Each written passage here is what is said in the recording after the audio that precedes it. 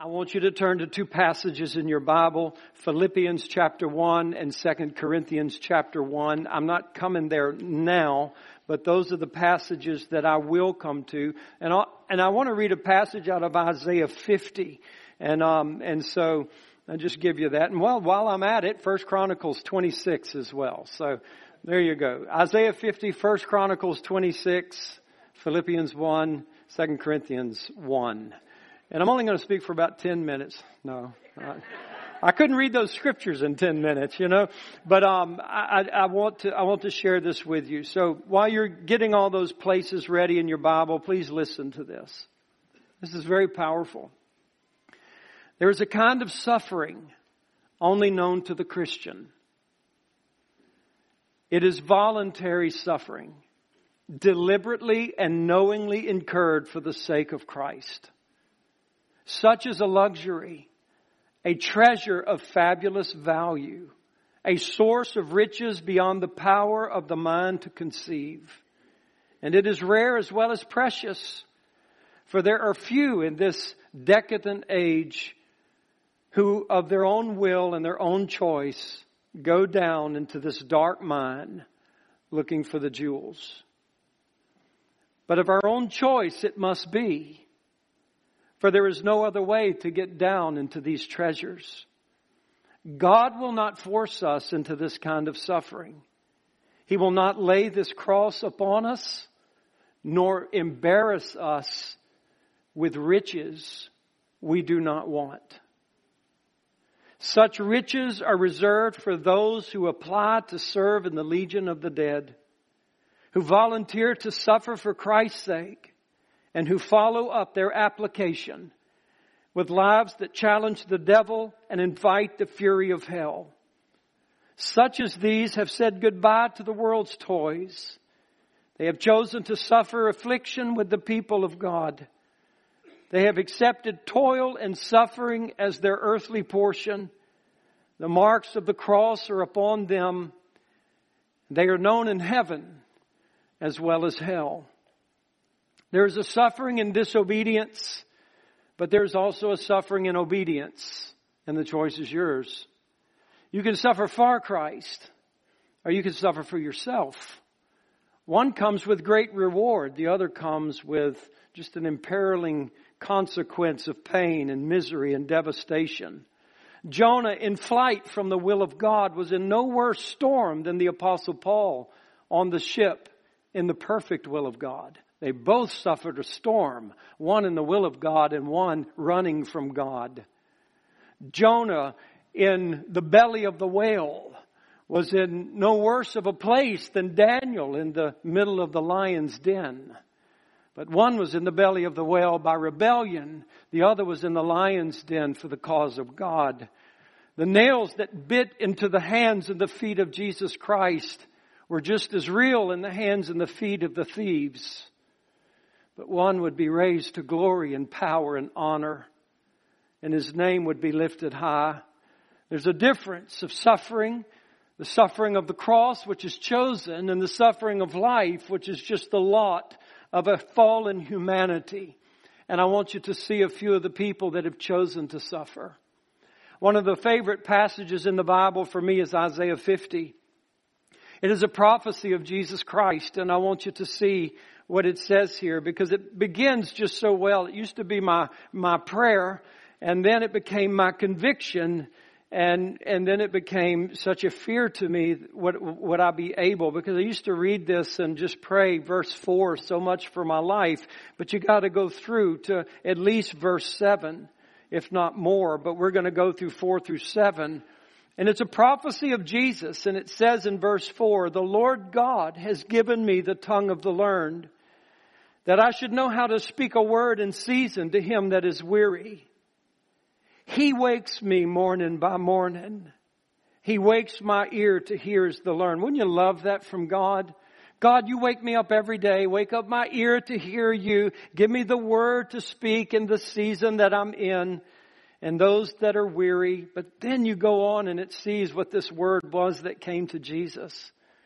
So the Lord God has opened my ear. And I had a choice, but I was not rebellious. neither turned away back. I gave my back to the smiters, and my cheeks to them that plucked off the hair. I hid not my face from shame and spitting, for the Lord God will help me. Therefore shall I not be confounded. Therefore have I set my face like a flint, and I know that I shall not be ashamed. He is near that justifies me, even against those who contend with me. And I think about that with Jesus. You know, the wake-up call that God gave His Son while He was here on earth was not so much how many lepers you're going to heal today, how many crippled people you're going to make walk, and all of these things. But really what this passage tells us is the Father woke the Son up, and He said, this is what's going to happen today. They're going to reject you. They're going to spit on you, and they're going to mock you. And I want you to know something, son. At any moment you choose, I will give you a legion of angels and I will wipe them out. At any moment you ask, I will give you that. But I would rather you take it, son. And I would rather you bear it. And I would rather you take all of that spit of man and all of the mockery of men and all of the shame that can be heaped upon you. I would rather you take it to the cross, and I would rather you hang there and ask in front of everybody for their forgiveness. I would rather you do that. And it says that He was not rebellious. He gave His back to those that would smite Him and those that would spit in His face and those that would pull the beard from His face. And so I ask you that, what have you suffered? What have you suffered? What have you and I turned our back on in regards to maybe something that God had in the path of our life to get from here to there? Because Jesus was getting from here to there, right? The cross was not His destination. The cross was the means of His resurrection and His ascension and the redemption of mankind. But He had to go through that to get that for His Father. And so if the church is willing to go through some things, I believe we will see the glory and the revival that we're asking for, the harvest that we're desiring. If we'll just go through a little bit of momentary suffering for eternal glory, I believe that we will see it.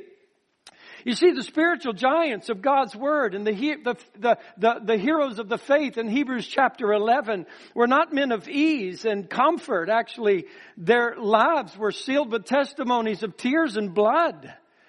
And yet in that sowing of tears and blood, it reaped a harvest of multitudes. They even tell us in Afghanistan that there's a revival that is going on because of the slaughter of Christians.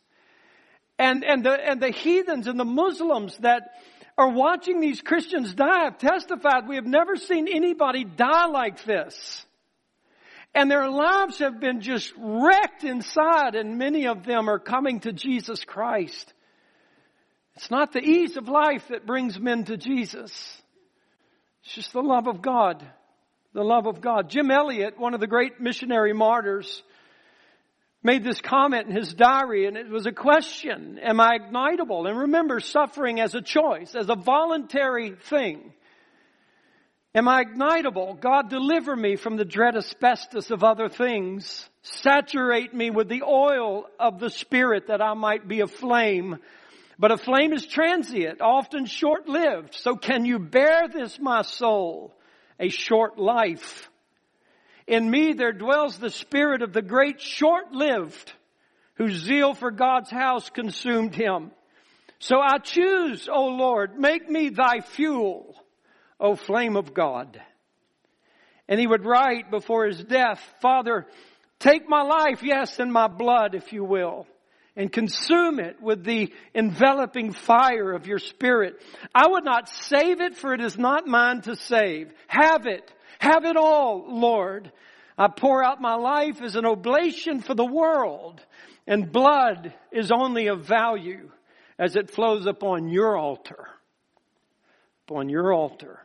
The great missionary from Europe, C.T. Studd, made this statement. It's a voluntary choice of suffering. Most of us choose to escape it. These types of people run into it. C.T. Studd was one. And he made this statement: some want to live within the sound of a church or chapel bell. I want to run a rescue shop within a yard of hell. You talk about bring the affliction of the enemy. And the great Amy Carmichael, who became a missionary in India, sacrificed and served her whole life there, loving people for the cause of Christ, wrote this: "From prayer that asks that I may be sheltered from winds that beat on thee, from fearing when I should aspire, from faltering when I should climb higher, from silken self, O captain free, thy soldier who would follow thee, from subtle love of softening things, from easy choices, weakenings. Not thus are spirits fortified, not this way went the crucified.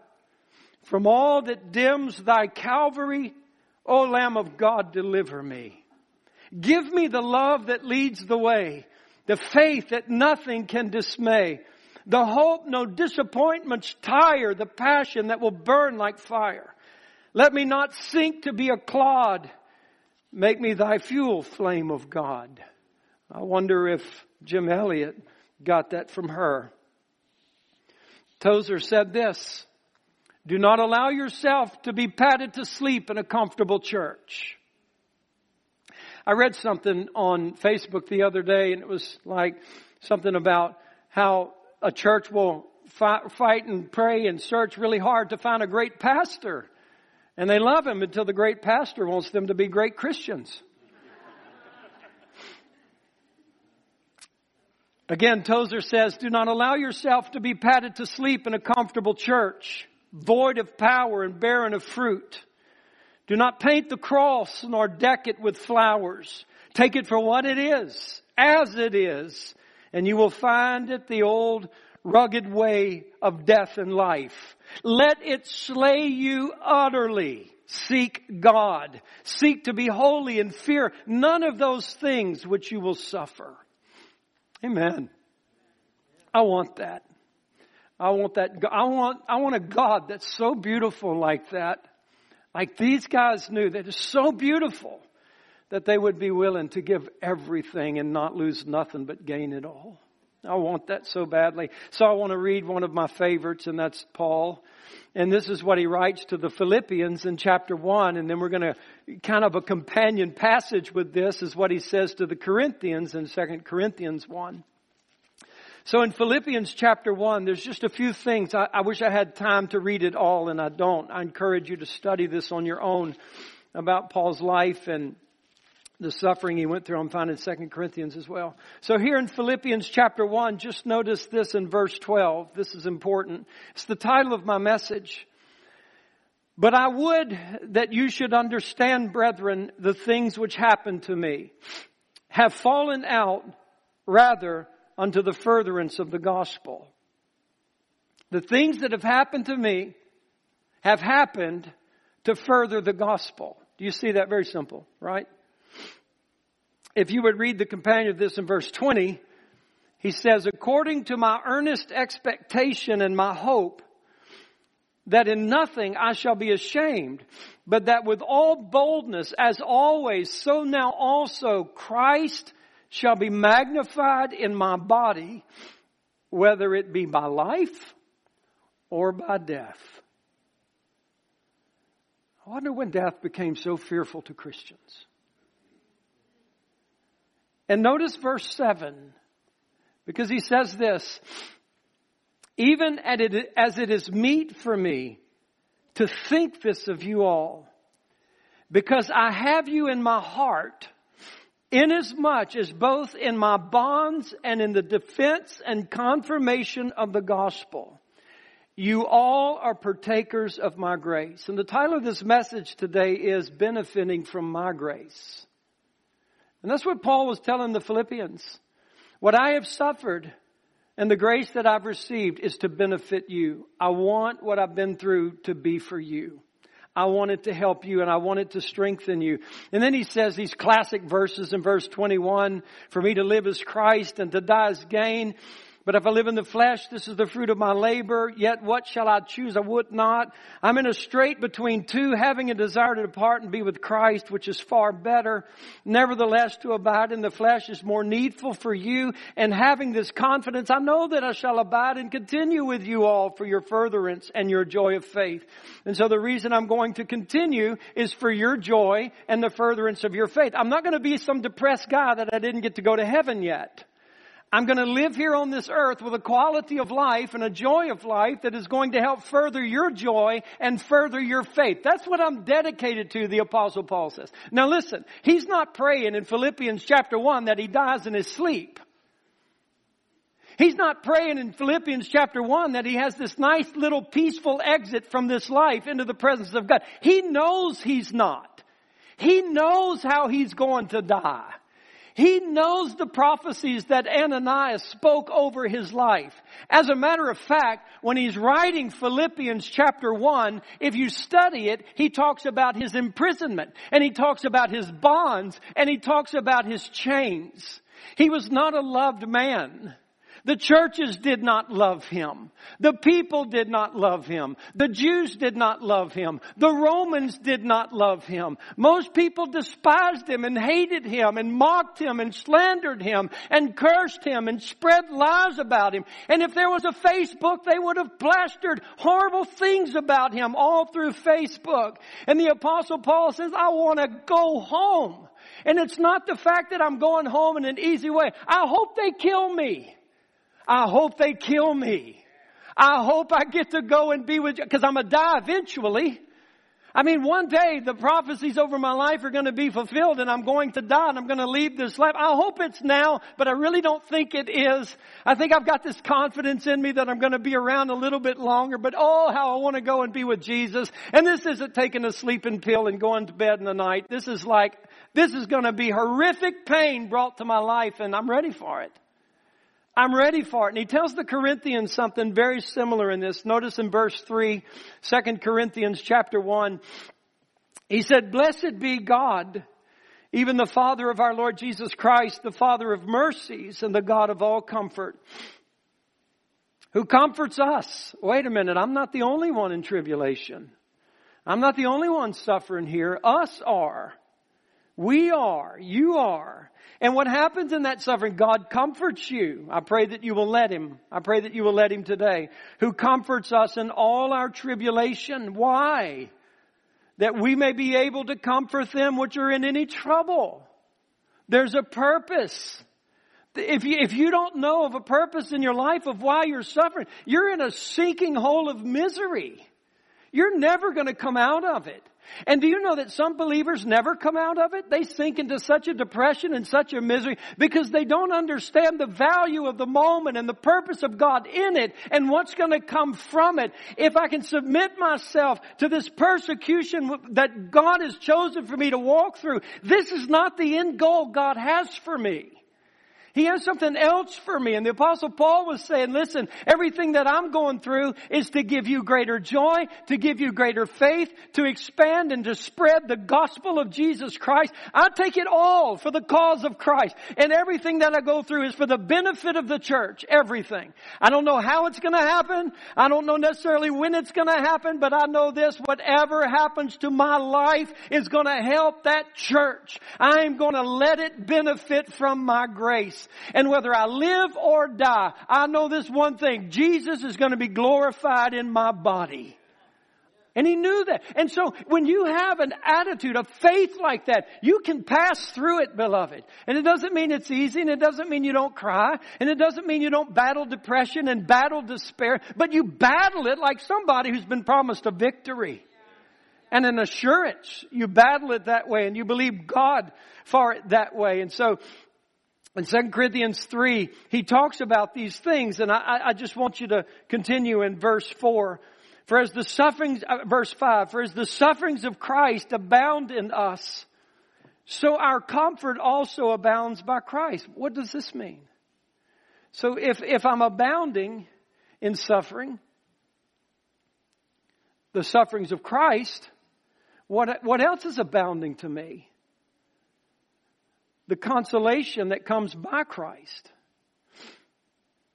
And this is hard to grasp. This is a revelation. Nobody's going to do this because it's written in the Bible. It's a revelation that Paul had, and he's trying to explain to us as the church. If you will just willingly go through it, if you will willingly suffer it, you will find something in it. That in my weakness, He is strong. And in my ability, His grace abounds towards me. And I have learned to rejoice in all things and in my suffering. For when I am weak, then am I strong. And if the church world could get to that, you talk about explode with the testimony of Jesus Christ everywhere. Because what are we afraid of? I mean, think about it. Think about how often the gospel is not shared at our workplace or our schools because we're afraid of how somebody's going to think about us. Think about how hard it is for us to praise God in the house of God among the people of God because we're afraid of what people may think about us. Fear of man runs rampant. But when you are willing to choose suffering for the cause of Jesus Christ, because you've had the revelation of His glory and the revelation of His beauty, and you're not afraid anymore. You've already sentenced yourself to death. I'm just a dying man waiting for my execution. Then who can beat you? What threat can come against your life that's going to stop you? But it's a revelation. You can't do that on your own. I can't do that on my own. God has to take me there. God has to take us all there. And so He says this in verse 6. And whether we be afflicted, it is for your comfort and salvation. So my affliction is for you. So I don't need pity. I would hope to God that I would be able to suffer in such a way that you hardly even notice it. And you would look at my life and think, you haven't been through anything. You don't know what suffering is.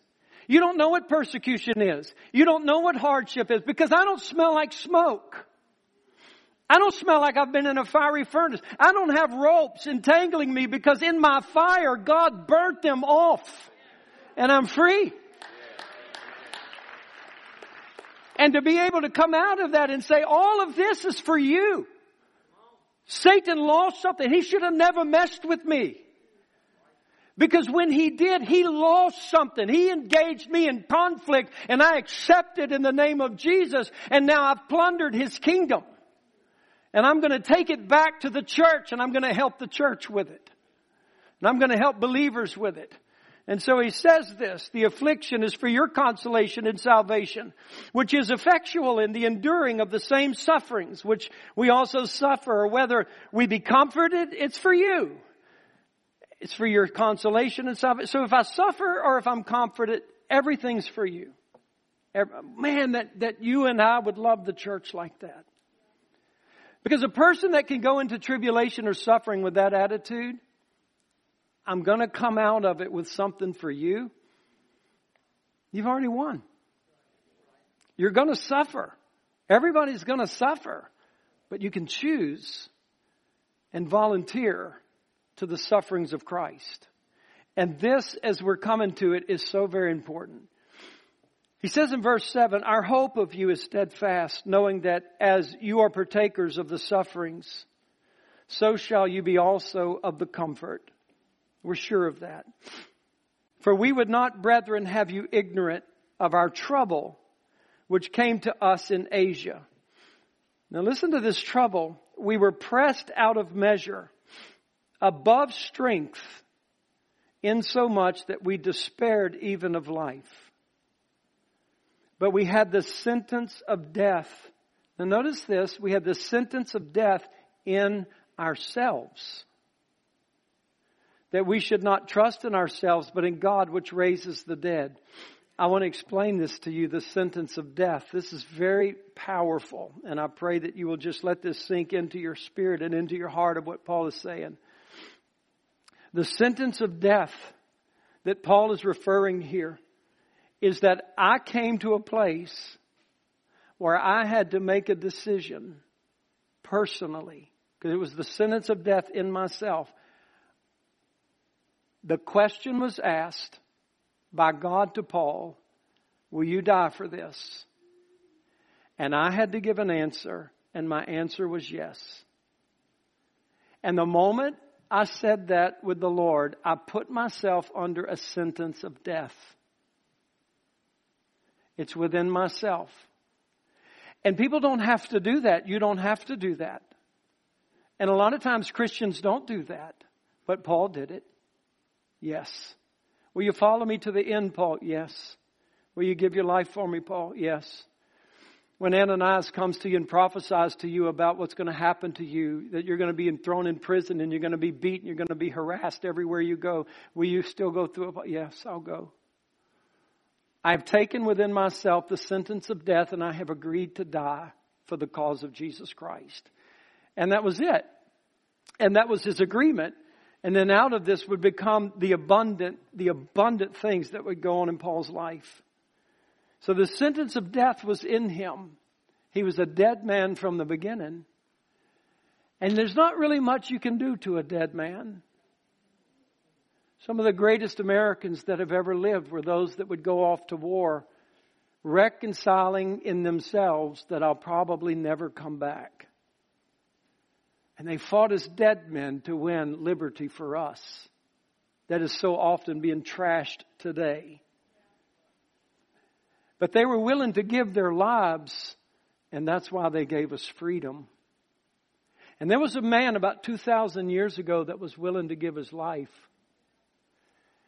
And he gave us truth and grace and Jesus and how to suffer and how to rejoice and how to be glad and how beautiful the church is and how to serve it. So much came out of his life from the sufferings that he went through. It was through these trials that he was able to comfort the body of Christ and help its faith and help its joy and the ability to be able to help it grow. And I applaud the Apostle Paul in everything that he has done and that he has gone through to bring us into. The Apostle Paul's life, he was in prison numerous times, 5 times beat by the Jews, 39 lashes, 5 times, different times, 3 times beaten with rods, once he was stoned, 3 times shipwrecked, a night and a day he was in the ocean, in frequent journeys, he was in danger from the rivers, danger from robbers, danger from his own people, dangers from the Gentiles, dangers in the city, dangers in the wilderness, dangers in the sea, dangers among false brethren, and multitudes of labor and hardship and sleepless nights and hunger and thirst and cold and exposure. And many would say, Paul, lighten up. He would say, none of these things move me. I gave myself a death sentence. And I have never known in my life the experience of His fellowship and His love and His comfort in my life like I do when I'm suffering for Him. He becomes so personally real and so personally strong in my life and all of the benefits that come to me through Jesus Christ. And then he goes on, I'm just going to read a little bit more. He says in verse 10, he says, I had this sentence of death, but God raised us from the dead. In verse 9, we didn't die. We were ready to. In verse 10, He delivered us from so great a death and does deliver, in whom we trust that He will deliver us still. You also helping. Now, verse 11, I want to focus on this. You also helping together by prayer for us, that for the gift bestowed upon us by the means of many persons, thanks may be given by many on our behalf. And so the Apostle Paul is like this. He's saying, listen, not only was I comforted by God, but you know how else God helped me? A praying church. You guys helped me. You prayed for me. It was your intercessions that God answered, and He moved and He delivered us from certain death. We were pressed beyond measure. We were overwhelmed. Paul's saying we were the ones saying to God when we'd go to bed at night, I can't take any more, God. I'm beyond strength here. Our heads are going under the water, God. We need help. And the church was out there praying and believing God. And I say this to you, beloved, if we're going to be serious Christians in a world that is seriously against Christ and against His church, which is only growing and only increasing, you better be in a church that's praying. You better be in a church that's battling hell and knows the authority of the name of Jesus Christ and is able to gain things from God. And I thought this would be appropriate. I wanted to share with you just over the last 2 months. And some of these I didn't have with me when I came in here today, but these are just in the last 2.5 months. We get together at church and we pray often. We pray every Sunday night, and God hears us and God moves and miracles are being done. And we're watching God do miracles. And we're believing God to do miracles still for requests that we've been asked. One of these prayer requests is Chris Foster in his clinicals was going through a 4-week very intensive thing. And he testified to us that God gave him a miracle deliverance from depression. He gave him an absolutely successful 4 weeks in clinicals. Carla and I had a cousin-in-law who was sick in the hospital with fluid in his lungs. And the church began to pray and he was released from the hospital the next day. Brandon Trott, our dear friend in Brobridge, who pastors a church there, their church had been bewitched and deceived, and they were lied to, and they were in a mountain of debt that they never could see their way getting out of. Through prayer and through intercession and believing God, the Lord not only got them out of their debt, God moved them from that property, gave them a brand new building that was designed to be a church in the first place. They were in an impossible situation. Daryl Ingram, our dear friend, went to Africa and came back testifying that his crusades had tens of thousands of people there. Miracles, salvations, healings. Ray Sanchez, our Spanish pastor, was very, very sick and unable to get out. God healed him. God sent Brianna to Mexico on a mission trip where she saw girls and boys saved out of human trafficking and deliverance and salvations in people's lives. A friend of ours in Wisconsin whose name is Doug, Donnie, his father was sick and he was in stage 4 cancer, pancreatic cancer. I went there just a few weeks ago to preach at their camp meeting, and the mother and the father, who only had weeks to live, this is a year later, comes up to me and says, "Look how good I look. I don't have cancer anymore." God healed him of stage 4 pancreatic cancer. He goes to Terry Fisher's church. He's preaching next Sunday at 9 a.m. We finished all of the repairs at our building next door and here. We finished everything. It has become beautiful. We have a beautiful activity center, a beautiful kitchen. Everything has been done debt-free with no loans. Nothing has been paid off. Our dear friend Roger Hornsby was sent to the hospital. He was given 3 days to live. He was prayed for. He was healed and he was sent home, and he's doing well now. Laurie Wunstle's niece and her teenage daughter were healed of COVID.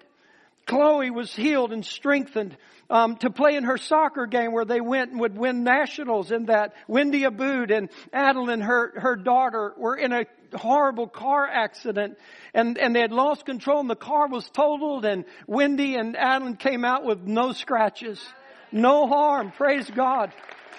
Lakeisha and her family, who usually sit up there, Lakeisha and her family were in an accident, a car accident. Their car flipped several times. They walked out of that. Then their money was stolen to buy a new car, which was later returned through an answer to prayer. All the money that was stolen, over $1,000, was returned back to her. Robin Shear stands up and testifies. I don't know that she's missed church since she's been here for months now. God has healed her and God has touched her. I had a friend who had asked the church for prayer because her daughter was in the emergency room in ICU, sick, and we prayed. God healed her and sent her home.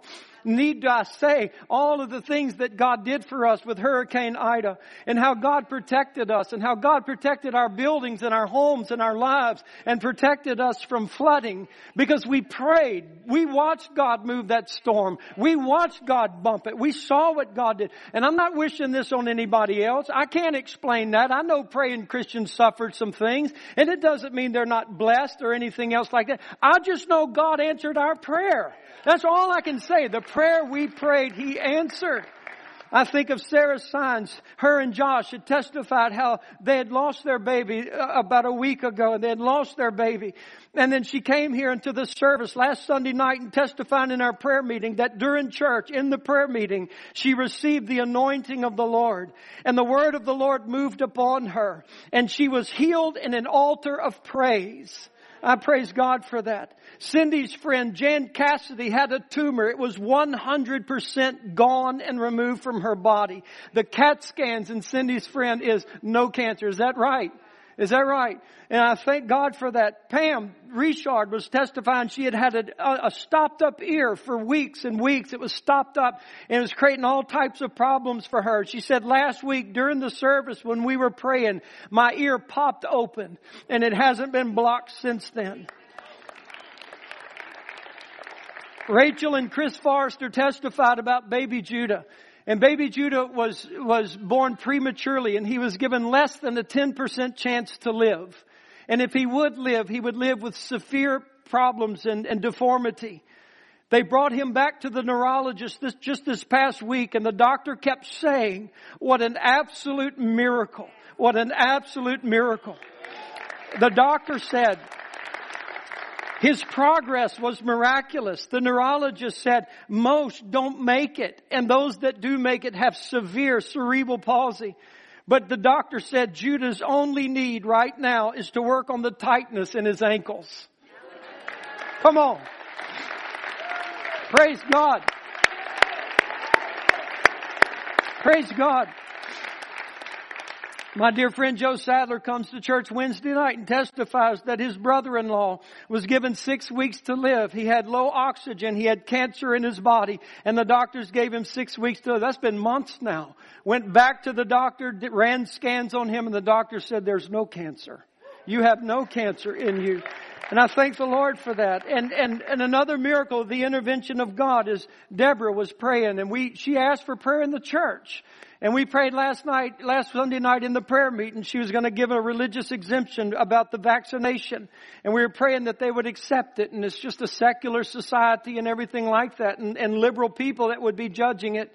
And she testified to us later that week that God had moved and they accepted her religious exemption. She can keep her job. Guys, I'll tell you, I don't need a politician. I don't need a Christian president. And I don't need a multitude I need God. I need a praying church. I need people that can get a hold of the Lord and believe God and are spirit-filled and empowered by the Holy Ghost and aren't playing games and looking for a soft life and a comfortable life. We're here as soldiers of Jesus Christ fighting hell. And we've been given the victory and we've been given the name and we've got the blood. Oh my God, let us go forth and win. Let us go forth and win. Let us not be afraid of suffering. Let us not be afraid of trials. Let us not be afraid of afflictions. And you know, some of them are the results of your own prayers. And I just want to close with this scripture in Chronicles. And he tells us this in 1 Chronicles. And I think this is such a beautiful scripture. I've read it so many times in 1 Chronicles chapter 26. And he tells us this. And it talks about warfare and it talks about battles. And he says in verse 27, out of the spoils won in battles, did they dedicate to maintain the house of the Lord. Out of the spoils won in battles, did they dedicate to maintain the house of the Lord. Now this is Old Testament, right? And so they would go and they would fight. And in these battles, they would overcome kings and kingdoms. And they would loot those kingdoms because they were the rightful owners of all of that now. And they would take these precious metals and gold and they would come back and they would bring that to the temple of God. And there in the temple of God, they would renew it. They would refresh it. They would paint it up. They would just do whatever they needed to do. They had the money to do it through all of these things that were going on. But can I tell you the New Testament type is the church of Jesus Christ. That's the house of God. And if you remember what the Apostle Paul said, that all of my sufferings and all of my afflictions and even all of my comfort come with a purpose. And that purpose is I want to receive the comfort of God and I want to be close to Jesus Christ. And I want to show the world how beautiful Jesus is to me. And I want to give every grace that I have to the church. I want to help the church's joy. I want to help the church's faith. I want to help the church's strength. I'm going to just pour this out to you. Everything God has shown. What is Paul doing? From the spoils that I've won in war, I bring it back to the house of God and I keep it updated. I keep it maintained. Let me tell you something. We need new carpet in here. We need new seating in here. We need things like that because it's over 20 years old and it needs to be. We understand it. It's not to say we never do that. But that's not what's going to change the atmosphere from defeat to victory. Do you really think that Jesus intends for you to live in depression? Do you think it is His intent for you to be in despair? Do you think Jesus wants you to be in unbelief? Do you think Jesus wants you to live in fear? No, sir. He hasn't brought you up to that battle so that you're overcome with that. He brought you into that battle so that by Him and through Him and for Him, you will overcome that devil of fear, that devil of depression, that devil of despair. And as you overcome that, you take the spoils and you go help somebody in the name of Jesus Christ. You help them live. You help them fight. You help them overcome. That's what this is all about.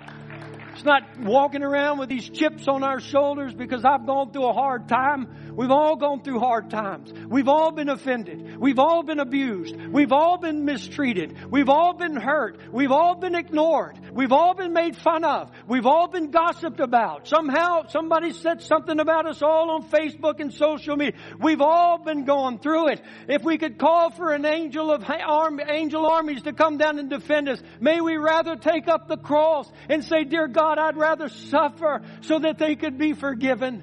Oh God, I'd rather hurt so that they could be free. Oh God, let the suffering of my life be grace to the people. Let it be that. And God begins to do it. And God begins to work. From the spoils taken in war, they maintain the house of God. Don't ever distrust your shepherd. For He doesn't lead you anywhere without Him. And He takes you into nothing that He has not already devised your way of escape. He never sends you into a battle He has not already equipped you and trained you to win. You remember that. And He brought you in there because He knows if I don't let you fight this, your faith's going to fail. If I don't let you go through this suffering, you're going to lose your praise. If I don't let this come against you, you're going to lose your need for me and my presence and my comfort. Your shepherd knows, and so He sends you out into war, not for bad to you, but to maintain your house, to maintain your faith, to maintain your joy, to maintain your confidence, to maintain your strength. That's why you're fighting. You just think it's random. You just think it's life. Oh no, He paid far too great a price to do that with you. And remember who it's all for. Please. Remember who it's all for. It's for Him. It's for Him. And that was Jesus in the Garden of Gethsemane. Father, You'll give me a legion of angels if I asked. And the grief that I'm bearing right now with the blood that I'm sweating is more than I've ever known. But Father, You're so beautiful to me that Your will is all I want.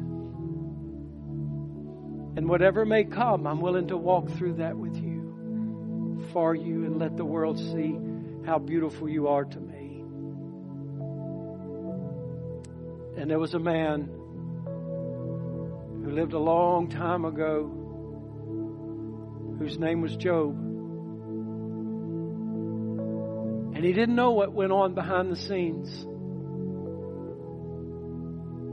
He didn't know why he suffered so. He didn't know why he lost his wealth and his children died. He didn't know. But suddenly on one day he lost everything because there was a meeting with Satan and God. And before Satan could bring anybody else up, God said, hey, have you considered Job? There's nobody like him. He loves me. Maybe Satan was about to go up into the presence of God and ask for leadership. But I'd have failed. So God says, Job, before He can bring me up, what about Job? Satan says, oh, God, the only reason he loves you is because you protect him. It's the only reason. You bless him and he's got an easy life. God says, that's not so. That's not so. And the challenge was on. And it was basically this. God was saying to Satan, there is somebody down there who loves me for me. And not what I give him. He loves me. And Satan says, not so, God. And Job was not a victim. He was chosen. And I believe in all the trials that I've been through, I was chosen. I'm not a victim.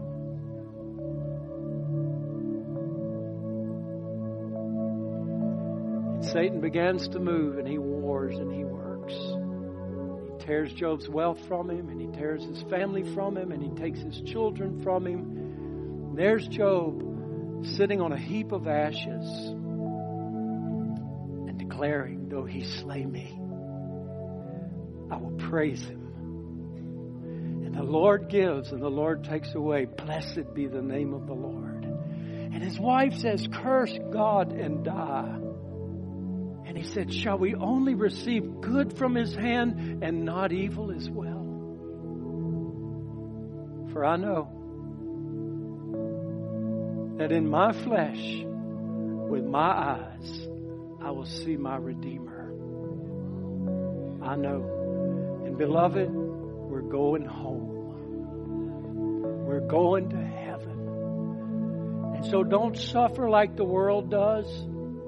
With all the misery of it, suffer like a Christian. Suffer like a soldier. Suffer with some faith in you that believes in the promises that I'm going home. It hurts. I need to cry. I need some people I can be real with.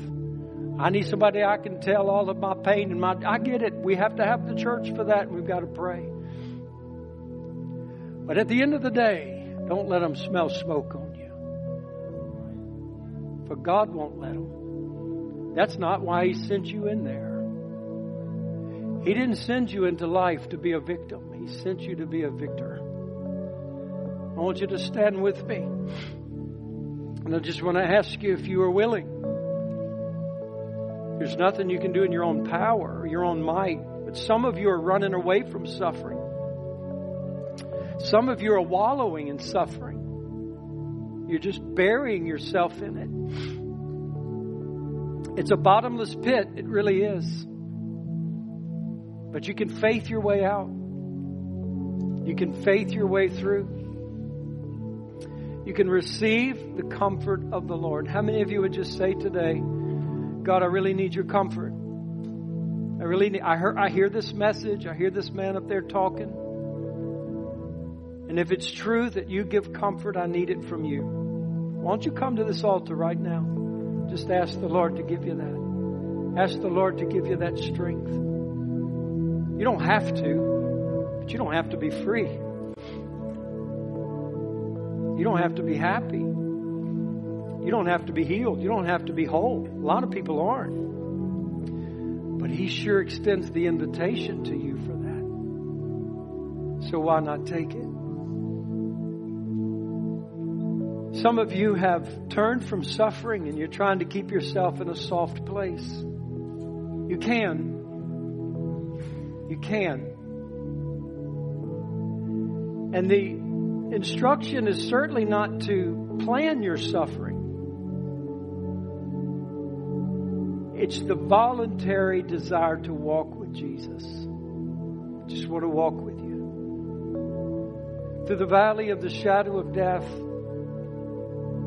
beside still waters, through green pastures, through wildernesses, through the light and through the darkness, I volunteer to walk with you, Jesus. Because you're beautiful to me.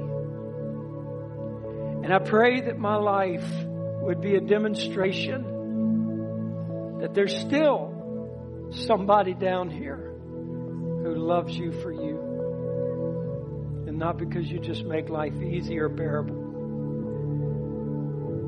because you're worth it all. You're worth it all.